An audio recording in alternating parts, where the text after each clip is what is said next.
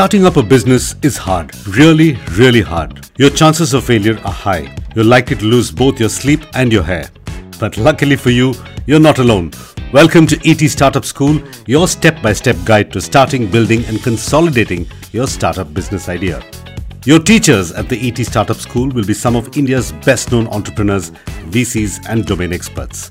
So grab a notebook, pay close attention, school is about to start. Today's class at ET Startup School is called My Startup's in Trouble, What Do I Do? Your teacher for this class is a man who's seen his share of troubles. Shiv Kumar Ganeshan, or Shivku as he's known, co-founded Exotel in 2011, raised 2.5 crore rupees in 2012 and went on to build his business. And then trouble struck. Exotel didn't find another investor for 8 long years. The company almost shut down, his co-founders left the business and acquisition offers just fell through. And then the pandemic hit. But Shivku pulled through. In 2021, Exotel raised $100 million, acquired 2 companies and quadrupled their revenues to $55 million. How did they do it? Listen on and find out. Shivku, welcome to ET Startup School. Today's episode is called My Startup is in Trouble, What Do I Do? So my first question for you is, what are the kinds of trouble a startup need to watch out for? Hi, thank you so much for having me here. So when I think of troubles for a startup, there is this thing in the SaaS world that we talk about, which is called Rule of 40, which is to say that your growth plus profits, the absolute numbers, when you add these numbers up, it must be greater than 40. If you are in the zone that's lesser than 40, you sort of think of it as, I call it as the obsolescence zone, which is to say that your business is kind of tending towards a lifestyle business, which in itself is actually okay. There's nothing wrong about it. But if you have raised money from investors, then they have a certain expectation on returns and things like that. What you don't want to be is in this obsolescence zone where you are neither growing too fast, nor are you generating enough profits, or you are not growing your profits also fast enough. So one should watch out for the rule of 40. So that's one point that comes to my mind. How exactly does one compute this 40? What are the components of this 40? So the growth rate plus your profit. So let's say you're growing at 40% and you don't make money, then it's basically 40. So if you're growing at 60% and you're making minus 20% EBITDA, then that's still 60 minus 20, so that's still 40. Mm-hmm. But if you're growing at 20% and you're not making money, which is EBITDA is 0, then you are 20 on the rule of 40, and that's not that's the danger zone. That's the obsolescence zone. So basically, you tend to sort of get into an area where, your company no longer matters. So that's one thing to watch out for. The second one that comes to my mind is building too much for just one or maybe 2 of 3 important stakeholders. So as you know, any company, there are 3 stakeholders. So there is the customer, of course. Then there are investors, and then there are employees. So what happens is naturally you need to ensure that in terms of your intent and in terms of your focus, you are splitting it nicely and appropriately between these 3 stakeholders. But some founders end up actually building the company more for one, and sometimes at the expense of the others. And that's not a good thing. So you don't want to focus too much on culture, and then you are spoon feeding your employees, and then ultimately resulting in not making enough shareholder value. Or if you're always going towards profits, maybe you're overworking your employees, or you are not forgetting your customers, and ultimately forgetting to ask the question of whether you're adding value to your customers. Let me talk to you about some kinds of risk. What do founders need to know about, say, technology risk, market risk, and business model risk? Oh, that's a complicated question. I mean, there can be... Let's go one by one. Say technology risk. Let's just say it's a risky question to answer. Okay. But yeah, I think, why don't we start with market risk? So, I think there are 2 kinds of market risks. Betting too little on market trends, or sticking too much to the proven market for too long. Let's say there is a new fad, something that's new that's coming up, and it's sort of in the vicinity of your space, your domain. Now, should you be investing in it or not? And some founders may now end up actually pursuing some of those new shiny toys too much, and in the process ultimately spread themselves too thin, and perhaps even forgetting that they have a cash cow, they have a proven business, and sort of not pursuing on that one with focus. So I think that's one problem. The other part of the problem is sitting on your chair for too long while the world moves on. So that's a problem. That's problematic too. In fact, in nowadays technology changes so fast, and so one needs to be careful of sitting on old laurels, and ensure that they are developing an art towards how much to continue to invest in cash cow versus how much to pursue new. You don't want to overdo either of them. So that's on the market risk piece. Business model, I think, is actually very straightforward. I think largely it is. I think business model risk is running out of money while you try to scale.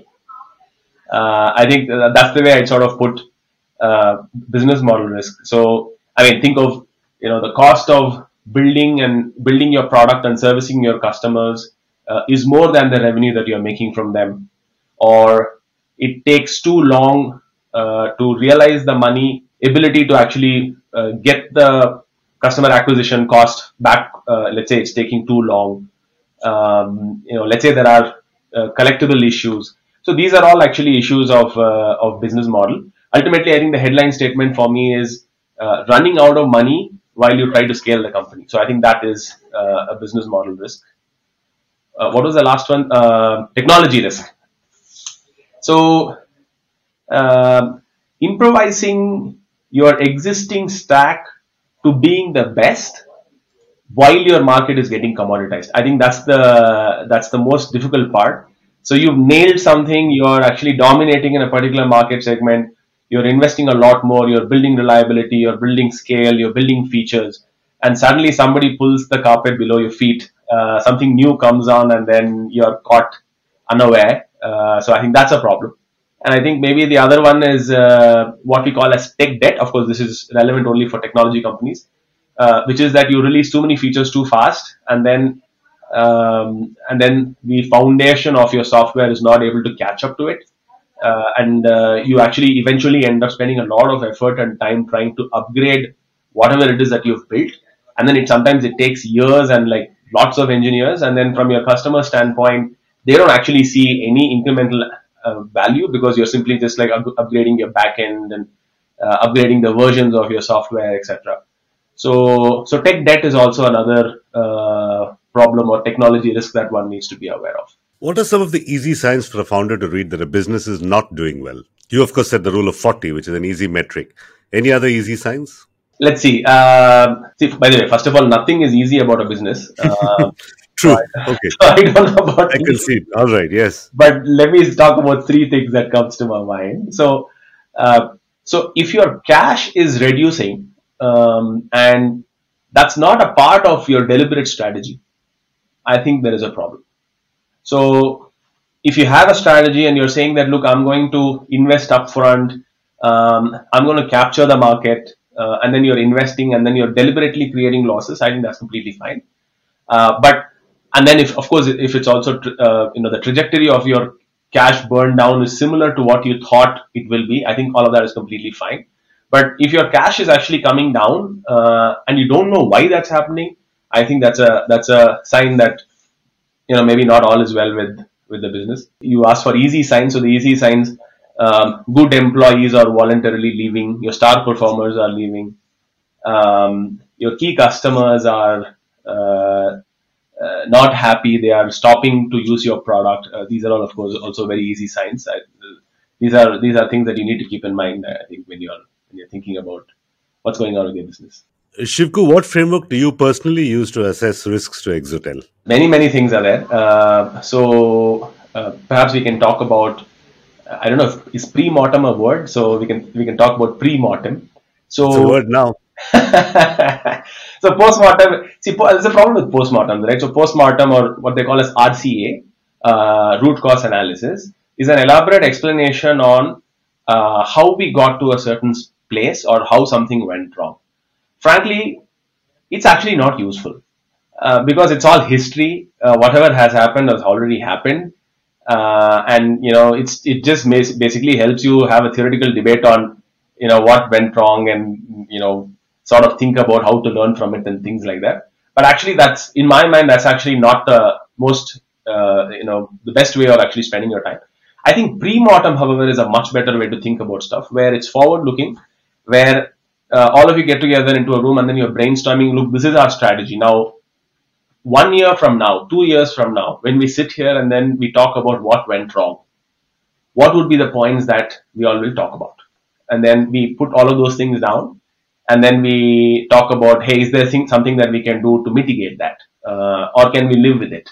I think that conversation is far more helpful, far more productive, and one might call that as pre-mortem. The second one that I have for you are what I call as assertions.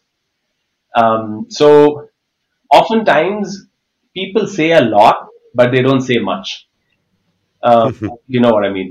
So, it could be done like this, it could be done like that, we can do this, we can do that. But again, these are all just commentaries. It's almost like you're in a podcast where you're just generally talking. But when you're operators, we are not asking for ideas, right? So this is not a think tank.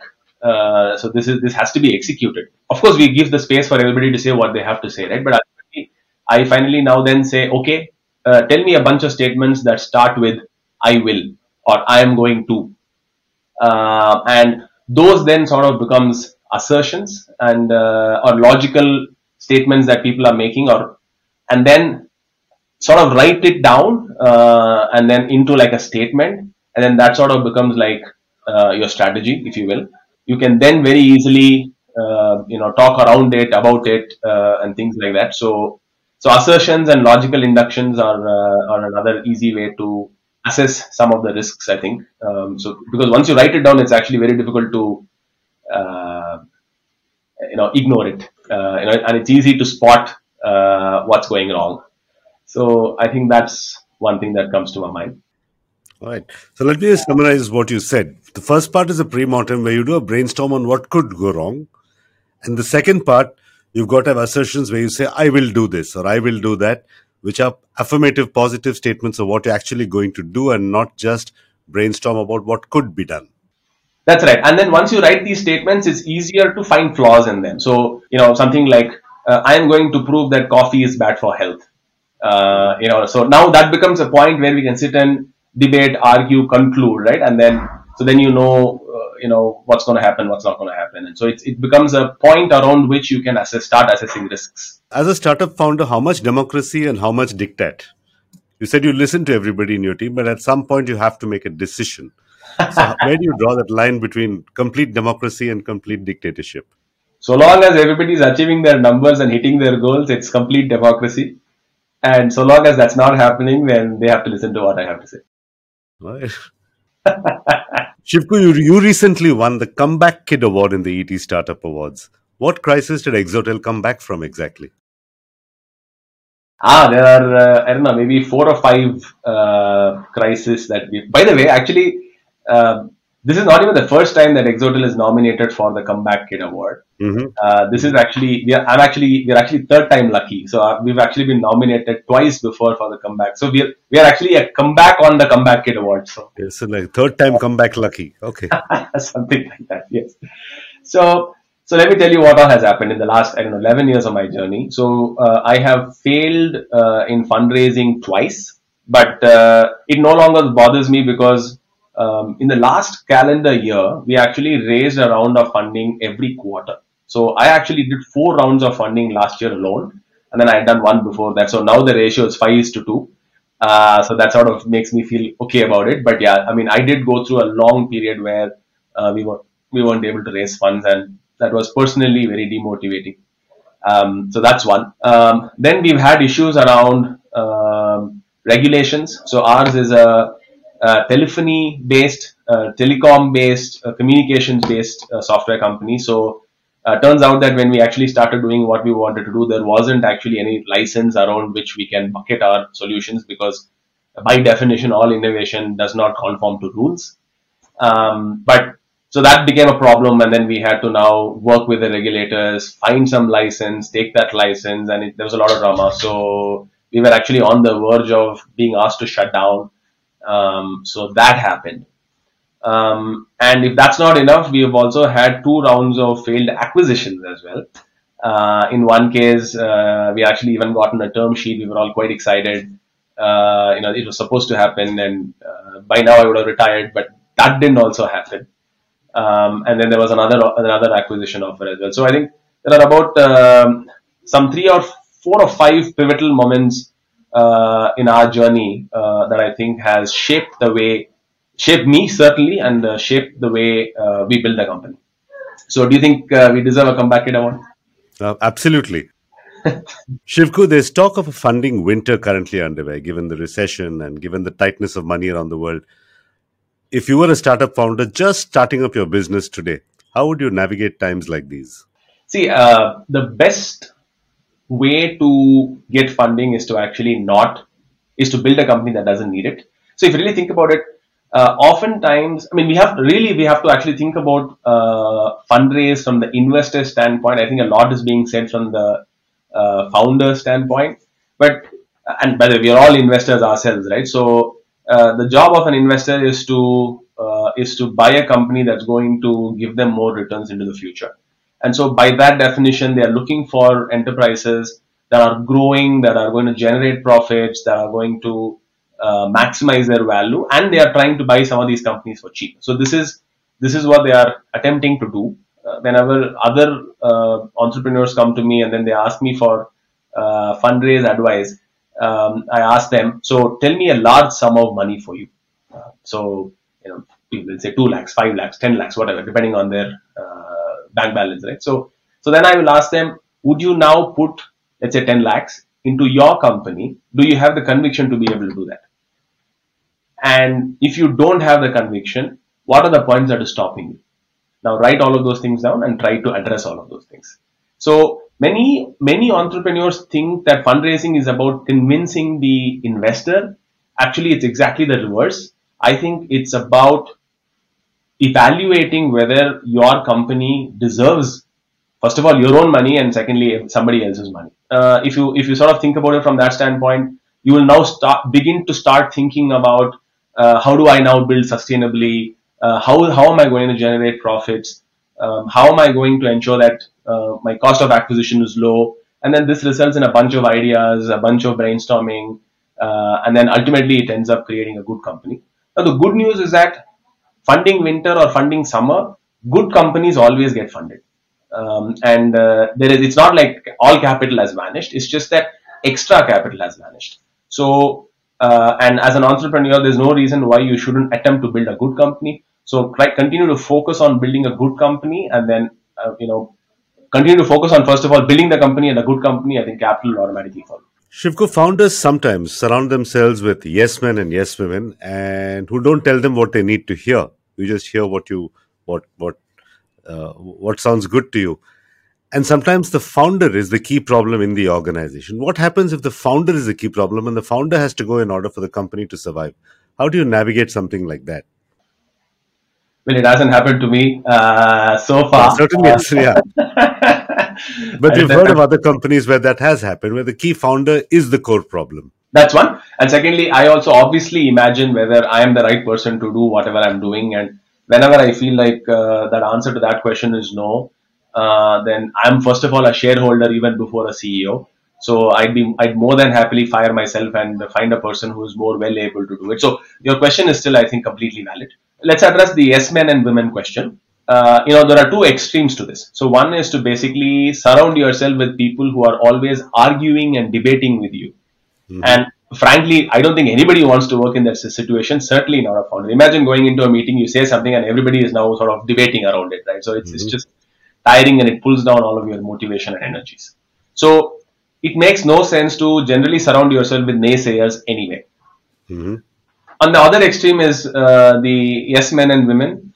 The problem there is that it becomes an echo chamber, which is to say that you say something and then either because people are afraid of you or they just dote you, they always just say that, yeah, that you're absolutely right. But so this echo chamber obviously means that, I mean, all humans are going to be wrong at some time. And so you are literally like a time bomb waiting to make mistakes. So these are the two extremes of that statement. Naturally, the right answer is somewhere in the middle.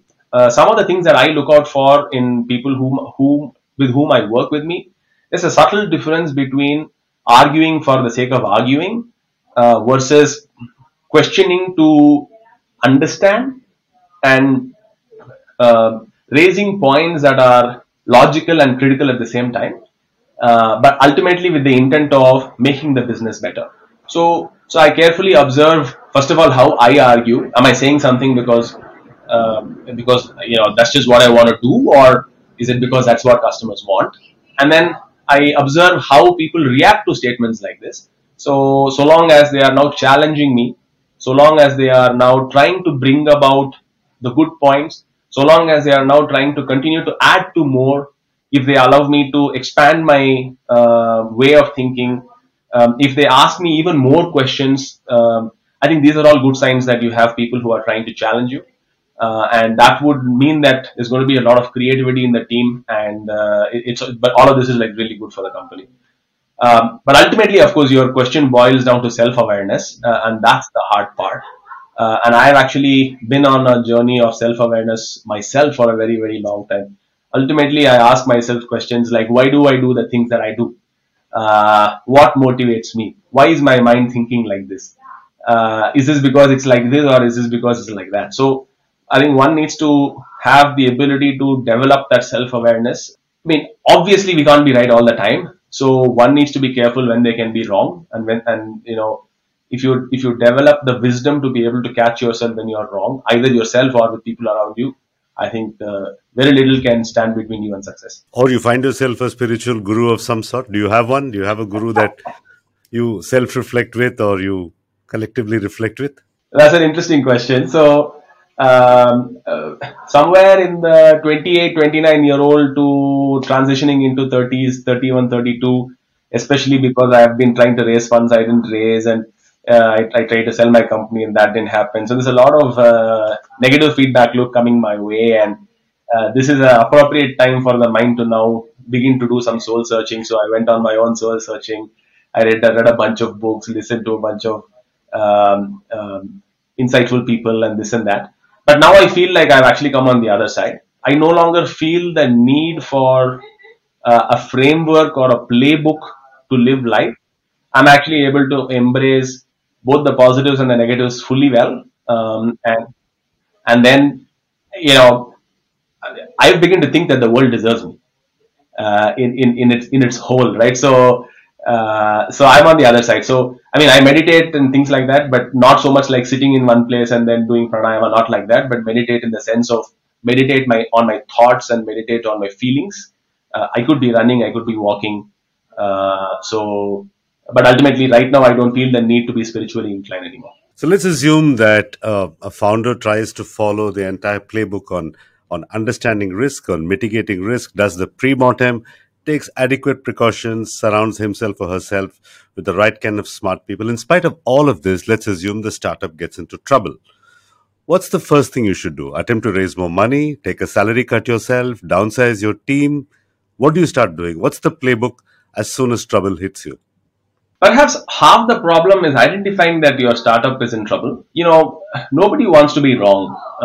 And especially when you've now given some stories to people and you've raised cash and then you've told your employees a certain vision.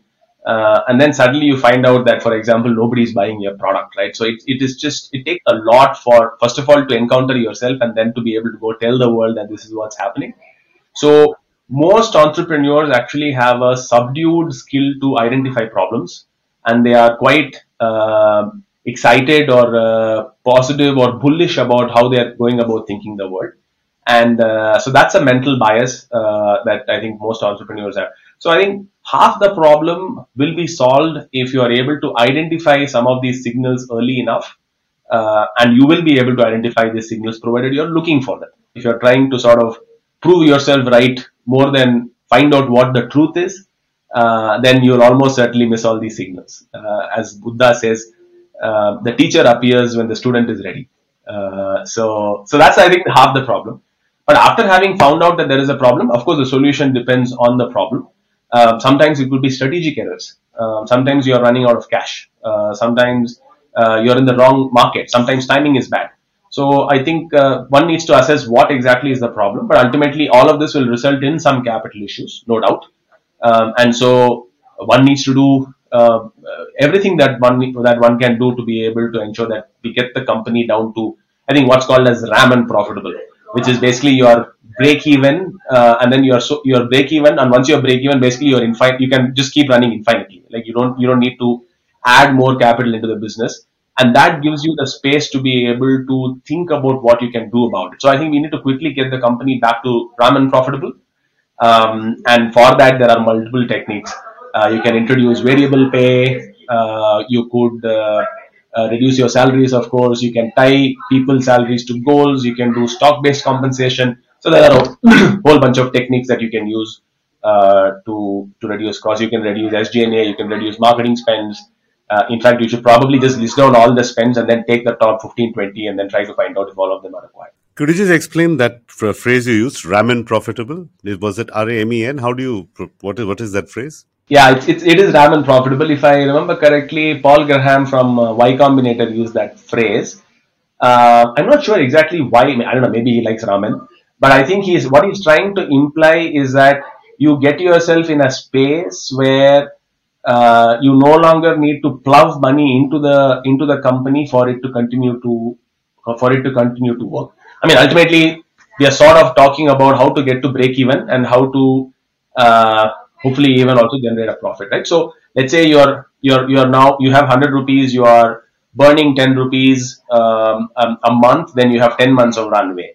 Now let's say suddenly you reduce that down to 5 rupees, right? So from next month onwards, you suddenly have almost 19 months of runway, and so on and so forth. So I think that's the trajectory that you want to be, and then once you're on that trajectory, it gives you a lot of space to think about what is it that you want to do next in life. How does the founder tell if it's additional funding that's the solution to the problem, or the problem is non-funding related? Because I imagine one of the first instincts you'll have when you run into trouble is to raise more money and see if money can solve the problem. Yeah, I think, I mean, we spoke a little bit about, imagine a large sum of money that you think you can afford, and then ask yourself whether you can put this money into your own company. If the answer to that question is true, then I think you should go ahead and get funds, otherwise not. But I'd like to basically assure people that investors are not in the business of helping companies tide through difficult times. That's not their job. Their job is to basically return returns to their investors. That's the business that they are in. So ultimately, investors are looking for companies where their capital can help accelerate the growth of a company. So they are first of all looking for a company that's on a growth trajectory, and then they are trying to put more money in so that they can grow even further up. So that's the purpose with which people want to give money. And if you have trouble trying to raise money to solve your trouble, then that's not the business that investors are in. How do you know when to call it quits? How does the founder know? Tried everything, it's no point persisting anymore. How do you know you've reached that point? So it's a feeling. It's definitely a feeling. So I have actually done it once, which is there was another startup that I had started, which was in the classified space. In fact, Exotel is a tool that we built as one of the tools that we were going to use in that startup. And then I found that there were other companies who wanted to pay for this service, and then I had a B2C company that wasn't making money versus a B2B SaaS company that was already starting to make money. And then, so there the pivot was easy, and then I sort of moved on.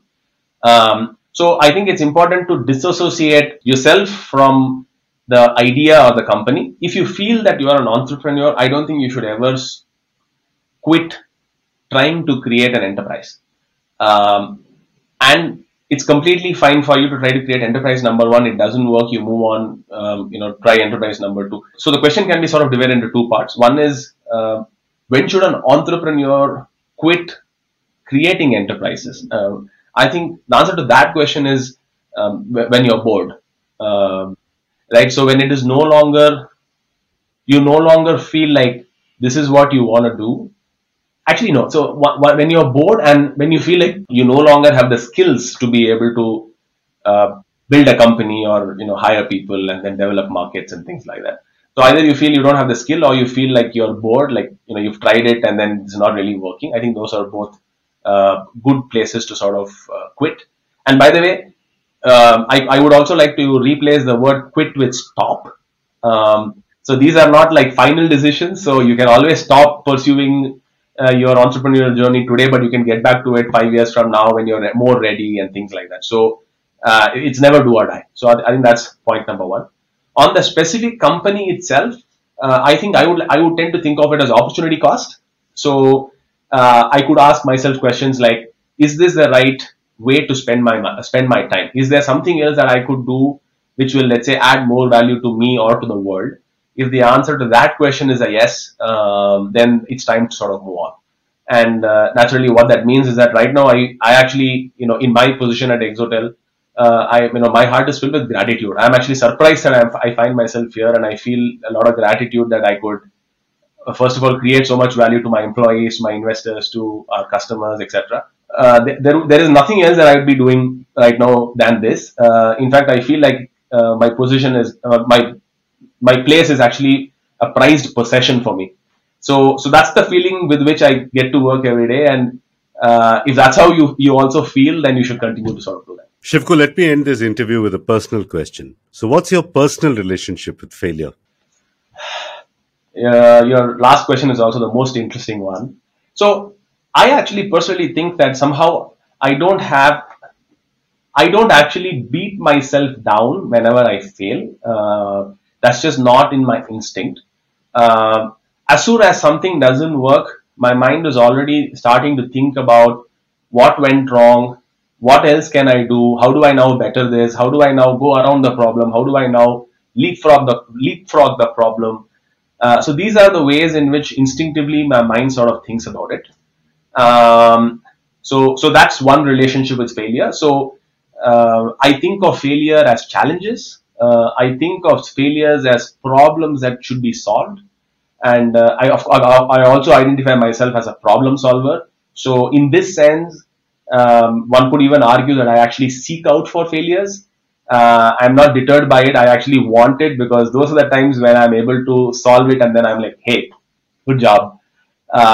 So that's one. I think oftentimes what bogs people down is when they fail, they beat themselves down. And it's an instinct that they must have picked up when they were young.